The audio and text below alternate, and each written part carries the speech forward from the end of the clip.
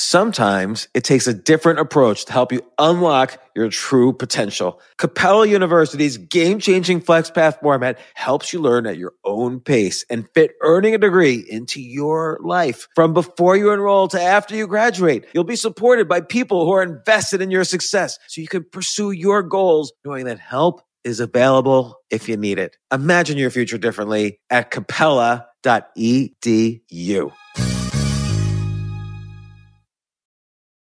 Everything is changing so fast. I mean, back in my day, we were lucky if we could get one video to load. But now with the Xfinity 10G network, you can power a house full of devices at once with ultra-low lag. The future starts now. Restrictions apply. Actual speeds vary and not guaranteed.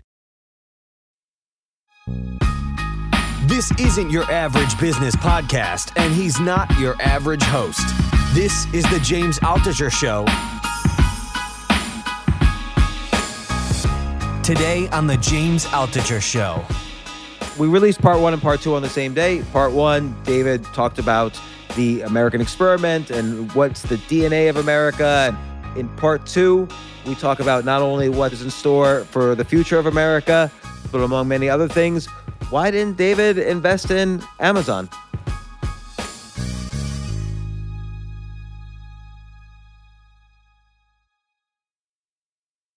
You know, going back to the book, you list these genes and these ideals by which America started. Again, as exemplified by the Declaration of Independence, all men are created equal, we have the right to pursue, happiness, all these things.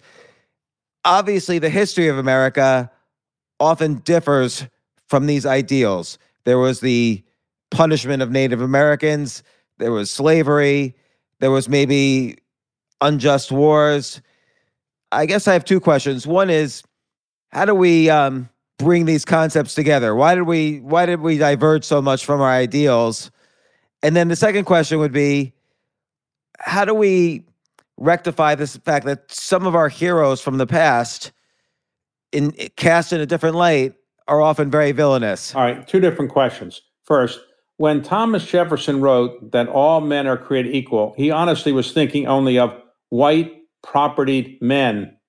And what happened is, in subsequent generations, people took the rhetoric and the language and they said, no, it should mean what it really says, not what he intended.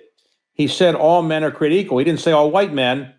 So therefore it got to be interpreted by other people who wanted women's rights, the end of slavery, all kinds of rights for people with different sexual preferences. These kinds of things were read into the language that Thomas Jefferson wrote, and it really was our creed of our country. That's why the Declaration of Independence preamble is so important. It became the creed of our country, though I don't think Thomas Jefferson actually thought that was the case. And in fact, when the Declaration of Independence was being debated in the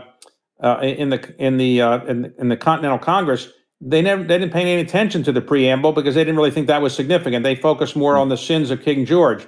It was much later, many years later, that the Declaration's words became so important. The same is true with the Bill of Rights. James Madison, the father of the Constitution, didn't even want a Bill of Rights initially, didn't think we needed one. Now it's probably the most important part of the Constitution. It's the part that gets more litigated than any other part of the Constitution. So it's just the way the world has changed. And I think that we have to recognize that the rhetoric that was used has come back and been used in terms of people who it was intended to really benefit. When Thomas Jefferson wrote that language, he wasn't really talking about slavery or slaves. Right, but that preamble has become the creed of the country. It's the creed of the country. Like, taken more broadly, it really has sort of been a blueprint, not only for our country, but for many other countries moving towards democracy. So whether he intended it or not, it really has become an important part of our DNA, a broader interpretation of that preamble. That's correct. And so, look, when Thomas Jefferson was so upset with the way that his Declaration of Independence was edited, he didn't admit for about 9 years he was the author. He was so embarrassed at what had happened. Later, he realized that it was a good thing, and he ultimately took credit for it and put it on his epitaph as the first thing on his epitaph. I would say that Many times in life, people write things or do things or say things. They don't intend to have certain consequences, but those consequences do arise. And that's what actually happened here. Thomas Jefferson's rhetoric was turned on its head. And when people who were black said, well, all men are created equal, it doesn't say all black men are, or all white men are created equal. People ultimately couldn't, deal with the fact that there was this contradiction. In the end, ultimately, that was probably helpful in getting rid of slavery, because the creed of the country was that all men were created equal. And Abraham Lincoln always believed in that, and he believed in that principle. Right. So again, what happened though is you have these beautiful ideals that the country started out with, whether these are interpreted ideals or not, but clearly we diverged at different points. And I'm not just talking about early on with Native Americans, but even later with things like the Vietnam War or battles of equality that are still happening right now. Yes. Well, look, events evolve, and take the Vietnam War. The Vietnam War was, was one of the times when the country, more or less, I would say, until the Vietnam, the country more or less believed what the federal government told it. In other words, I think presidents more or less had a lot of credibility. And then there was, it became clear that we were not telling the truth about Vietnam. And increasingly, there was a credibility gap, so-called. And increasingly, people, and particularly when Watergate came about as well, people began to distrust the government, in part because of unintended reasons, but basically the way the Vietnam War was handled and Watergate was handled, people lost trust in government. And that was something that you couldn't have anticipated, but that's probably when it began at the level that we have it now. Which is interesting. The Vietnam War ended mid-'70s. You worked for the president that came after, President Jimmy Carter. How did you guys discuss this issue of rebuilding trust for government, trust in the president, and so on? Well, when Carter ran, he was a Southerner. No Southerner had been elected president, for over 100 years. And he was a little-known governor of a state that had only elected him once. So his campaign theme was a government as good as the American people. Well, it's not clear how good the American people were, but people thought they were pretty good, so they wanted a government as good as the American people, whatever that meant. Carter also said, I'll never lie to you, because we had seen presidents lying. President Nixon had lied. And so he captured very much the ethos of the time, which is we wanted a government that was good, a government that was honest, and that's how he campaigned. He tried to do that as president. He wasn't as effective. But when you go back and look at his administration, he actually got a lot of things done. Today, we're very happy if Congress can pass one major bill a year. In Carter's day, they were passing many major bills. Many people thought too many bills, and he was trying to do too much. But in the end, Carter did not come away as a successful president, because in our country, you're measured as successful if you get reelected. And if Carter had been reelected, he would have been more successful in terms of the eyes of historians. But not having gotten reelected, he was, treated relatively poorly by historians until recently. Do you think after Vietnam, and this relates to now actually post-Afghanistan, do you think other countries viewed the U.S. in maybe a poorer light, which led to things like, the Iran hostage situation, various problems with the Middle East, and so on? Do you think that could happen again post-Afghanistan? Well, after World War II, we were clearly the country that had saved the Western world and saved democracy, and so we had an enormous amount of influence. But since that time, we've made a lot of mistakes, Vietnam being a classic one, but Iraq was another one, Afghanistan another one. And as a result of all that, I think we have a lot less credibility than we would like to have. And I think people around the world are less reliant on us. I think it's less likely that foreign leaders are going to say, whatever the United States tells us, we're going to believe. That's just not going to happen anymore. Right. So what do you see happening in the years post-Afghanistan now?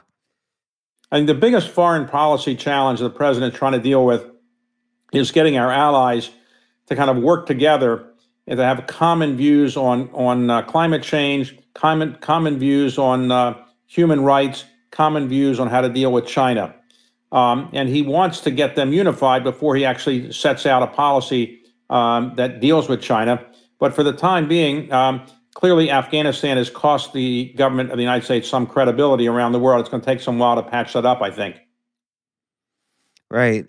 Now, and this is related, how do we look at the heroes of initial America, and given their flaws, try to, there's one school of thought that says, even George Washington was more villain than hero because he owned slaves, which we know is this, the worst thing possible. So again, how do we kind of combine these two strains of thought? When you went to grade school and I went to grade school, George Washington was put on a pedestal. Clearly, he was an incredible person. He won the Revolutionary War as a general with very limited resources, our first president, the presider of the Constitutional Convention. But he was a slave owner. And I think you have to look at these things in context. He wasn't a perfect person. No slave owner would be a perfect person. But I think if somebody is famous and his contributions are principally because they were a slave owner, that's one thing.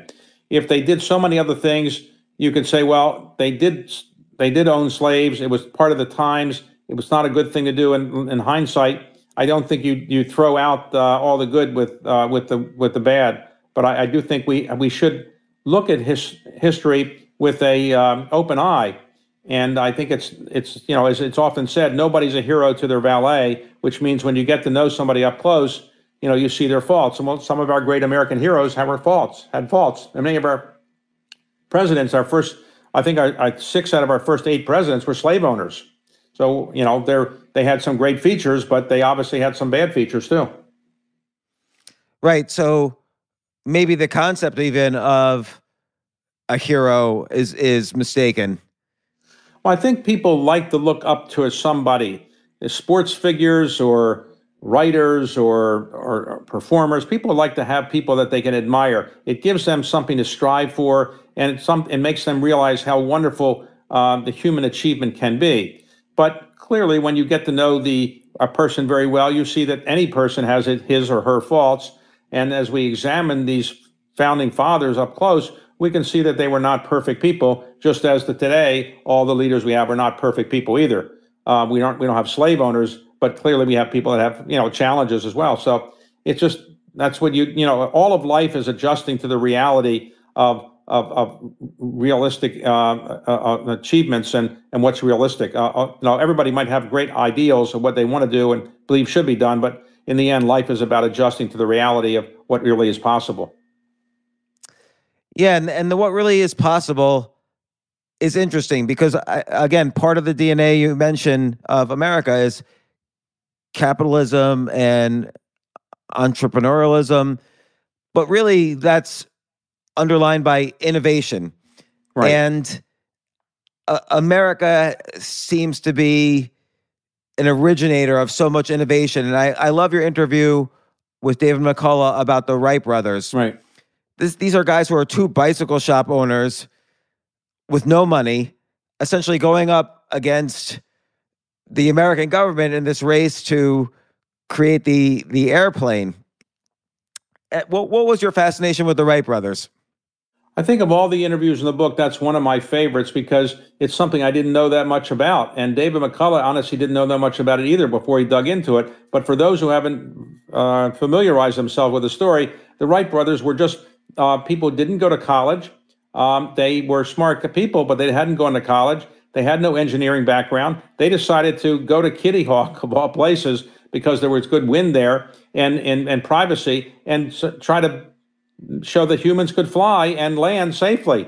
And many people laughed at them, and many people thought they were crazy. And even the American government didn't give them any money. They had to go to France to prove that their concept had worked. And that was where, that's where they really kind of became famous, because it was in France where they were showing how their plane could fly. Then they came back to the United States, and finally the U.S. government, more or less, and the American people embraced them.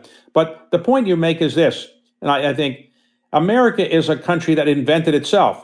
Most countries been around for hundreds of thousands of years. We invented ourselves more or less in the early 1700s, and we've been reinventing ourselves as a country many times, but with the spirit of innovation and you can do anything you put your mind to. That's part of what is a gene of our country. So the great innovations in this country that I describe in the book, the technological innovations, whether it's computers or smartphones or other things that we've invented in the United States or perfected, that's what makes so many people in the United States so happy about the future, that we have the ability to reinvent ourselves and to invent things that'll make life better. And many countries don't have that kind of spirit. In many countries, it'd be unlikely that in most countries in the world, you would find people inventing the kind of things that have been invented here. And why is it the United States invents more than any other place? Because we have such an entrepreneurial spirit, part of our genes, and we also have a kind of a government that is allowing people to do these kind of things without being a heavy hand on innovation. Right. And you mentioned how in the interview with Walter Isaacson, that one feature of innovation is curiosity, and the fact that, almost all Americans got here because their ancestors were curious about what it would be like to come to America and live here. That curiosity is fed into our innovation. Yes, think about it. Our ancestors came from another country typically, and they were people that didn't have that much where they were coming from, and they wanted to reinvent themselves and get a new life. Think about yourself or myself. Would I want to go now and reinvent myself and go to another country? Probably not. It's a pain to kind of readjust and pack up and do all those things. But our ancestors did this in part because they thought this country was a place that was a bit of a beacon of freedom. It's hard to believe that how many people want to still come here. We have more people coming here every year than all the other countries combined, practically, in terms of people wanting to come into the country. Right. Even though, like you mentioned, it's a struggle to pack up, move countries, figure things out, start all over. But, you have a quote from Wilbur Wright in the book, no bird ever soared in a calm. Right. Which is both, an example of how they made planes fly, but it's kind of a inspirational metaphor for how you create anything new. Yes. I mean, think about it. The people that create new things are generally not people anybody thought would create those things. Generally, the people that create new things that are wonderful are young people. They're often in their 20s. They're people that don't know what they don't know. They often don't have a lot of money. They didn't come from wealthy backgrounds. They believe in certain things, and they want to prove that they're right. And they will walk through walls to prove that they're right. That's what the entrepreneurial spirit's all about. And it's really not about making money. In the end, a byproduct of being a successful entrepreneur is you get a lot of money. But that's not what really motivated a lot of these people. Orville Wright and Wilbur Wright could care less about money. They never really cared about money. Right. So it's interesting because you're obviously huge in private equity. You're a big investor. What do you look for in an entrepreneur before you invest? Well, I'm looking for somebody who will walk through walls, who's very smart, but may not have all the social graces of somebody that is going to please everybody all the time. Somebody that's more interested in proving that their concept is right than making a lot of money. Somebody that knows how to motivate other people. Somebody that really is prepared to work around the clock to prove that their concept is right. That's the kind of entrepreneur you want to back. So why, for example, didn't you invest in Jeff Bezos and Amazon.com, given that it seems like he has so many those qualities? Well, in those days, I wasn't as perceptive as I later became, I could argue. Secondly, the idea that somebody was going to sell books over the internet and that was going to become Amazon, which is more than just selling books over the internet, was not something I believed would happen. In fact, when Jeff went public, he was really selling very little other than books over the internet. It was later that he really reinvented the company. But I regret a lot of my investment decisions. I passed on Mark Zuckerberg's Facebook. I passed on Mark Andreessen's Netscape when he first came and approached me when he was just barely out of college. So I make a lot of mistakes, and I make them every day. Sometimes you just don't have the ability to see who's going to be a great entrepreneur and who's not.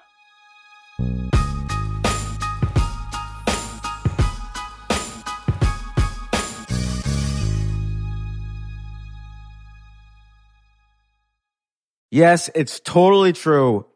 Airbnb has changed my life. If anything, they have made my life so much better. Like, I used to live in Airbnbs. I lived in over 100 or 200 different Airbnbs over a 3-year period, and I loved it. I became a really good guest of Airbnbs, and I got to know lots of hosts. So when I initially owned a house, of course, the first thing I thought was I'm going to turn my house into an Airbnb because I travel a lot. So why leave my house unused when I can make a side income by letting others Airbnb my house or come to stay in my house as guests? And having my own Airbnb or being a host for Airbnb has allowed me to do just that. And I've met other hosts. I've actually spoken at Airbnb's host conference. I think it was in 2017.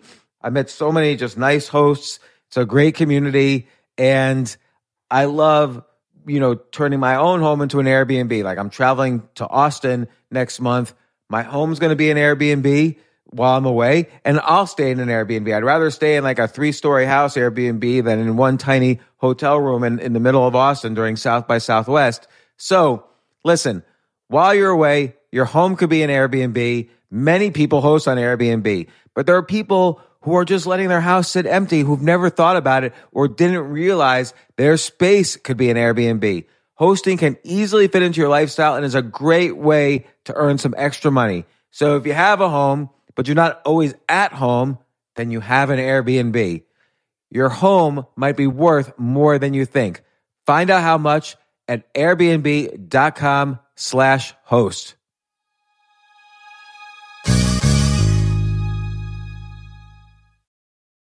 Daylight savings time is starting up again. Okay, podcast is over. That's all you needed to know. But why do we have daylight savings time?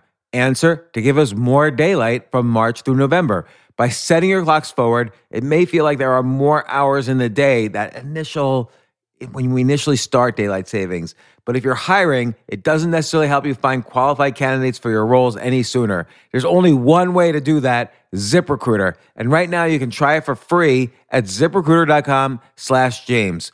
ZipRecruiter works around the clock to find qualified candidates for you. Once you post your job on ZipRecruiter, they send it to 100 plus job sites so you reach more of the right people. This is such a brilliant idea for a business, and ZipRecruiter did it. So ZipRecruiter's smart technology also quickly scans thousands of resumes to identify people whose skills and experience match your job. I've used ZipRecruiter particularly as a potential employee, and I still to this day get messages every day. James Altucher, would you like to apply to be VP of Entertainment at NBC or whatever? So there's just nonstop emails. Like I got 5 or 6 emails today because a year ago I signed up for ZipRecruiter.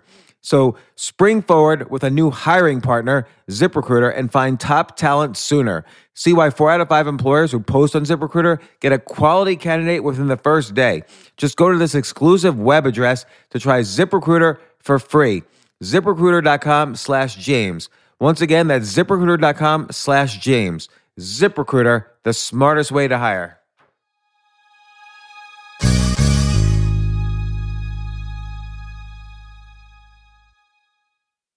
Hey, listen, men's health is important.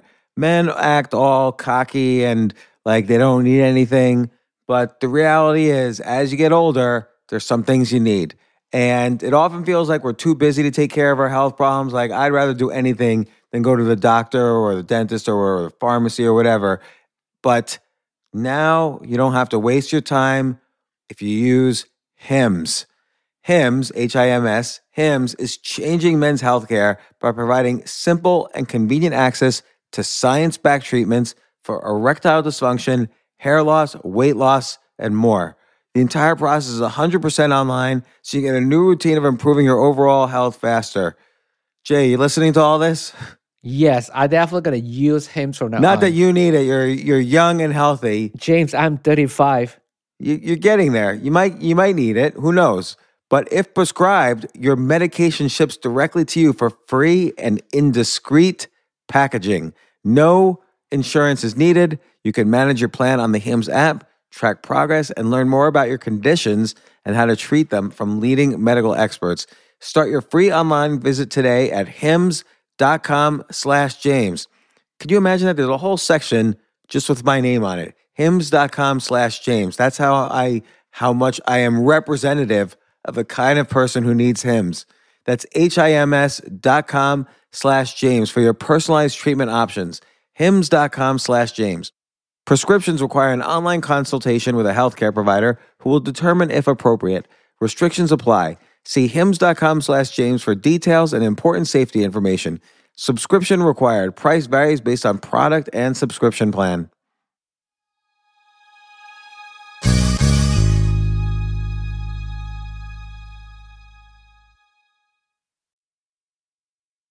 It seems like a common theme of many critical points of capitalism, and this is described in your chapter on capitalism, are things that increase the speed or efficiency of an important process, like the cotton gin increase the speed of us extracting cotton, or railroads, or in particular the telegraph.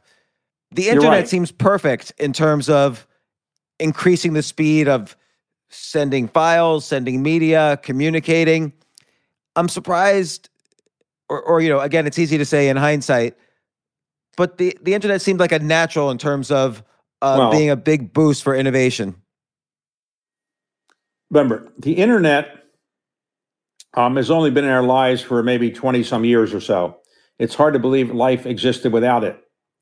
And remember, Al Gore, when he was a member of Congress, though he's been derided for this, the truth is he talked about an information superhighway. That was the phrase, an information superhighway. Later became the internet. The internet was set up largely to let academics communicate with each other. The impact it's now had has been obviously much more than anybody anticipated, and nobody anticipated. No one, even the inventor of the internet, didn't anticipate the way it would change the world for everybody. And there's other things that have no doubt come along that will do the same: virtual reality, quantum computing, new types of biotech investing, and products are going to change the way we live and think. And just think about the Zoom that we're now on talking through.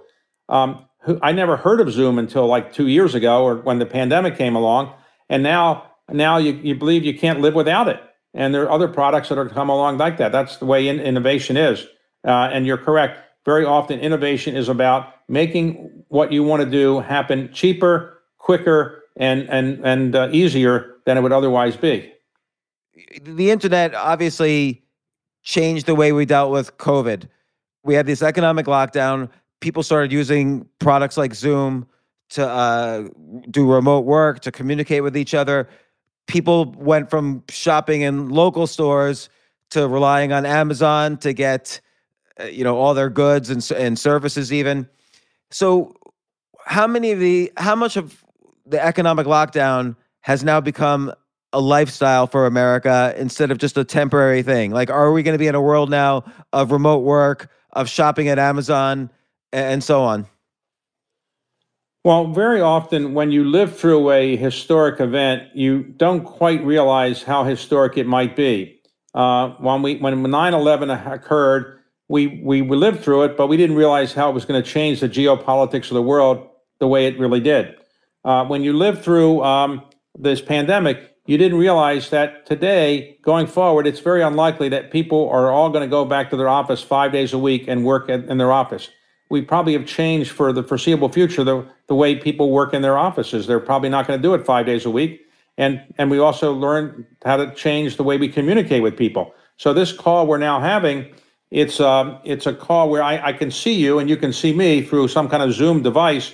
But would it be as effective if it wasn't on a Zoom? Probably not. We had conference calls for a long time, but until we had Zoom, people didn't feel as comfortable doing these kind of things repeatedly the way we now do it. So, think about it. The Industrial Revolution changed the way we live and work over a 100-year period of time. And you could argue that the internet changed the way we live and work over a 25-year period of time, and smartphones maybe over a 7-year period of time. But in just 1.5 years, the pandemic has changed the way we live and work, and it's going to not go back to where it was before. Let's take our new dependence on Amazon.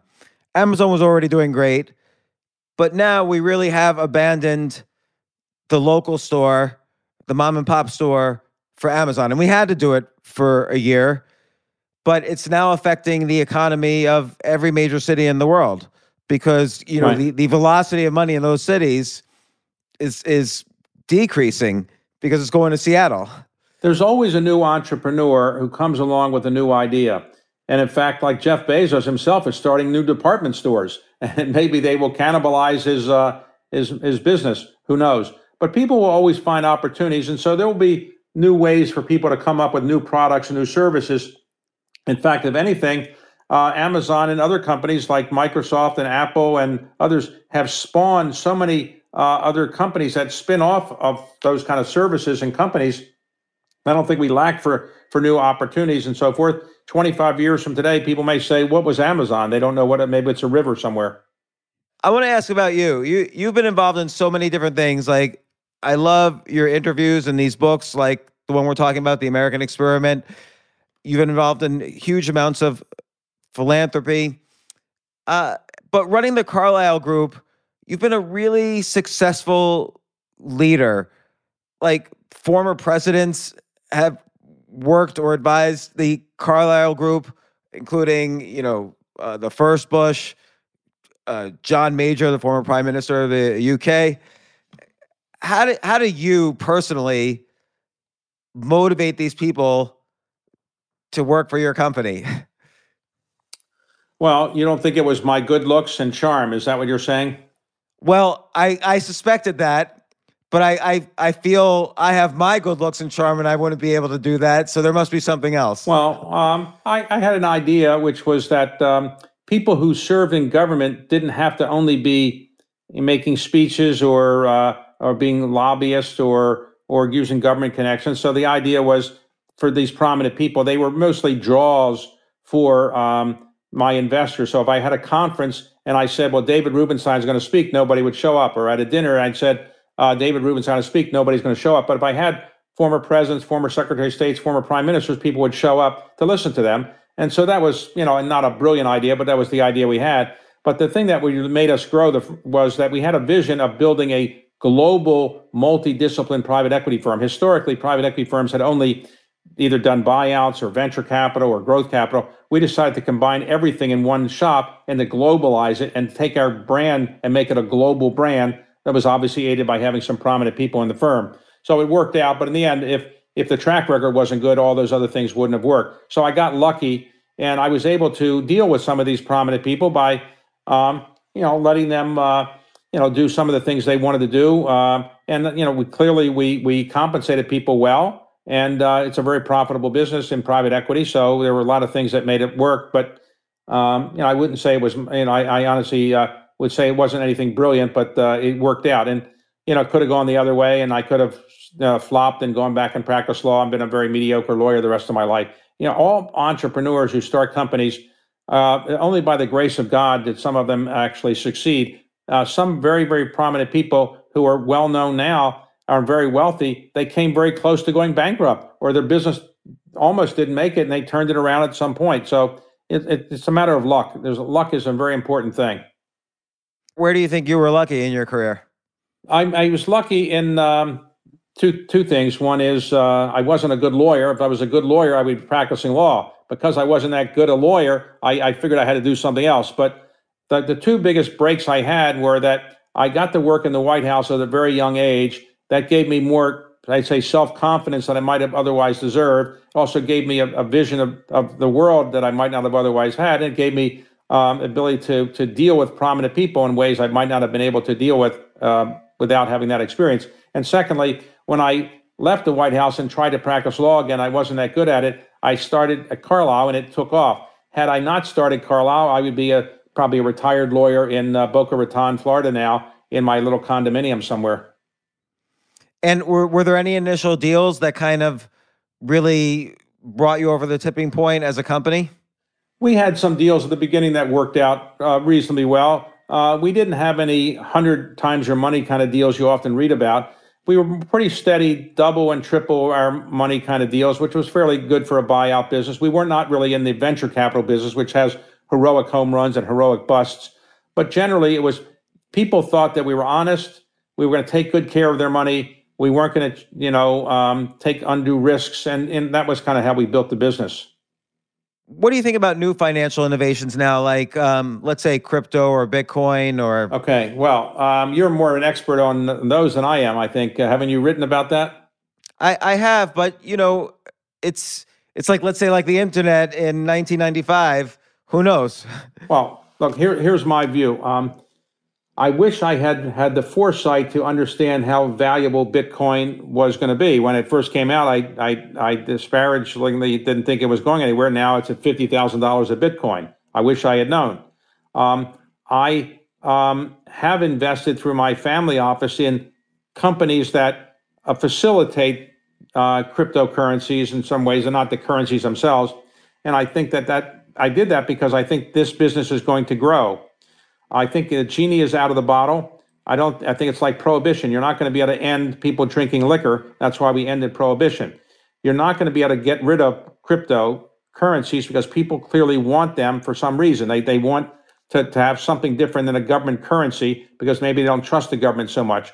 The most important point, though, I would make about people who buy these kind of things is when you go to Las Vegas, you go to gamble. People who go to gamble know they're going to lose. If they spend enough time gambling, you're going to lose. But they know that. They don't care. That's the fun of gambling, the pleasure of it. Well, in my view is if your Bitcoin may not work out, but if it makes you happy to trade them, it makes you gives you pleasure. Put 1% to 2% or 3% of your net worth in. You can afford to lose it. It's okay. If you're putting in 50% of your net worth, I think that it could be a prescription for disaster because nobody knows whether these things are going to work. For a new book that I'm doing and some interviews I have coming out, I've interviewed some very prominent investors. One very prominent investor, one of the most famous in the world, said that Bitcoin is worth and all cryptocurrencies are worth zero, and they should, they're all going to zero. And another very famous investor said it's one of the most important things we've seen in years, and he's putting a lot of money in it. So who knows? Right. I mean, we've seen lots of financial innovations over the years. You have in your career from junk bonds to, right. Now we have, I guess, different ways of IPOing with SPACs, and there's a lot more derivatives and vehicles to invest in. Perhaps, the one thing about crypto is it has this blockchain technology that has other uses. It's not just a currency. Right. But yeah, who knows? I've talked to a lot of people, and there's opinions all across the board. I mean, what excites you right now in the financial markets? Well, the fact that the markets are so highly valued is a bit of a concern because prices are high. There's no doubt about it. And at some point, you might have a correction. But I think what's going on is that the United States is in a blossoming of the entrepreneurial spirit, and people really believe they can start companies and create value in ways that almost no other country has that kind of same spirit. But in terms of financial industry, I think a lot of the fintech companies are quite innovative and quite creative, and I've invested in a number of them. I do think that some of them will do quite well. You can't predict which ones are going to do the best, but clearly I am a big believer in investing in entrepreneurial ventures, and I have a family office that invests a lot of money now in growth capital and venture-related opportunities, and 1 or 2 out of 10 or 20 will probably work, but those should be good enough to offset the ones that don't. Let me ask you this. Where do you keep the Magna Carta in your home? I don't keep any documents in my home. The point of these documents is to have people see them, and let me explain. The Magna Carta is at the National Archives, and it will be there forever because it's kind of a gift to the country. And I think that the reason that these documents should be preserved is not because we need to make sure we know what's in them. We know what's in the Magna Carta. We know what's in the Declaration of Independence. But when people see these documents up close, they tend to remember them more. They learn more about them. And therefore, it's better than seeing them on a computer slide. So I think by preserving buildings or documents or books, you're preserving history. And if you preserve history, more people are going to likely to remember history, and remembering history makes it more likely we're going to avoid some of the mistakes of the past. That's why I do it. So I don't have any of these documents in my house. This is related to the, again, the preamble of the Declaration of Independence. It's, again, this blueprint for a country with all the genes you mentioned in the introduction. What do you think the U.S.'s role is in maybe even enforcing that other countries have a similar DNA? Like, since World War II, I think we have much more viewed ourselves as the world's police. Right. And have we overstepped that or not enough, or? Well, clearly, Woodrow Wilson said we were going to make the world safe for democracy. And I think that the effort to go into Iraq was an effort, among other things, to try to make some parts of the Middle East more democratic. I think we've learned our lessons. I think while our system is the best form of government that anybody knows of, it obviously has imperfections, I don't think everybody around the world wants our system. People have different genes. I just don't think in the Middle East, where you have royal families, they're as interested in democracy as we are. Or in China, which has lived under a communist rule for now, quite a while. The Communist Party is 100 years old in China, but since 1949, the Chinese communists have ruled. I don't think that people are dying for democracy in China, or maybe some people are willing to die for it, but I don't think that in the end that our type of government is so popular in all parts of the world. And so therefore we have to recognize that what we've invented might work well for ourselves, but every country has its own genes, and the genes of each country have to be considered when you're trying to export your own values. And when we try to export American values, it sometimes doesn't work. We tried to export our values to Afghanistan, and it obviously didn't work. Right. So as a government, when should we go forward in trying to export our values? Well, I think we should not try to, by military conquest, try to export our values. We should give people options and let people know about what we have done. But I think it has to be more genteel than using military force to force people to have our same kind of government, because I think it's clear that doesn't work so well. Now, one question, and by the way, I really appreciate the time you spent on this interview. I love the book. I hope everyone reads this. Well, thanks very much. I just like looking at you and looking at this great set of hair you have. I mean, I wish I had a hair like that. Do you have a special barber that lets the hair grow like that, or what? I just roll out of bed in the morning and let it do whatever it wants. I have good genes. What kind of comb do you use? You don't even have a comb. No, I don't even have a comb. Wow, that's great. So it's the benefit of remote work. I could just look however I want. What books do you have in the background there that I'm looking at?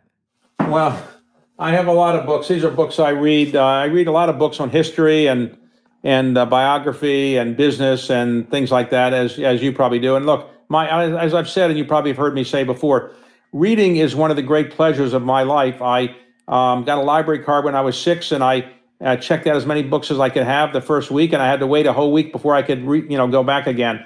I love reading books because it focuses the mind in a way that a magazine article or newspaper article doesn't. And I love reading because it shows you about the potential of humankind. So I encourage people to read much more than they do. Sadly, 14% of adults in this country are functionally illiterate, which means they can't read past the 6th grade level.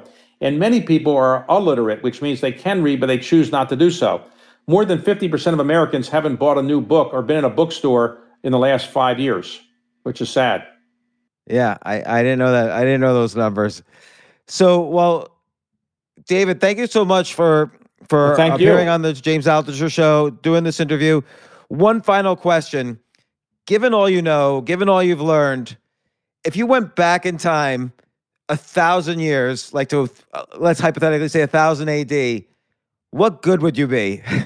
Like, how would you take knowledge from now, and what would you do to change life back then?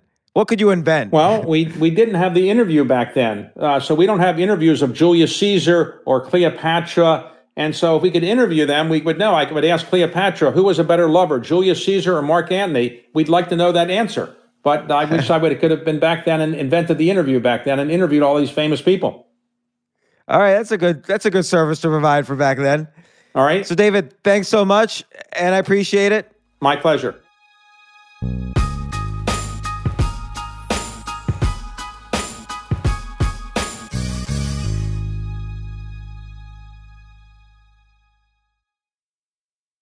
Walmart Plus members save on meeting up with friends. Save on having them over for dinner with free delivery with no hidden fees or markups. That's groceries, plus napkins, plus that vegetable chopper to make things a bit easier. Plus, members save on gas to go meet them in their neck of the woods. Plus, when you're ready for the ultimate sign of friendship, start a show together with your included Paramount Plus subscription. Walmart Plus members save on this plus so much more. Start a 30-day free trial at walmartplus.com. Paramount Plus Essential Plan only. Separate registration required. See Walmart Plus terms and conditions.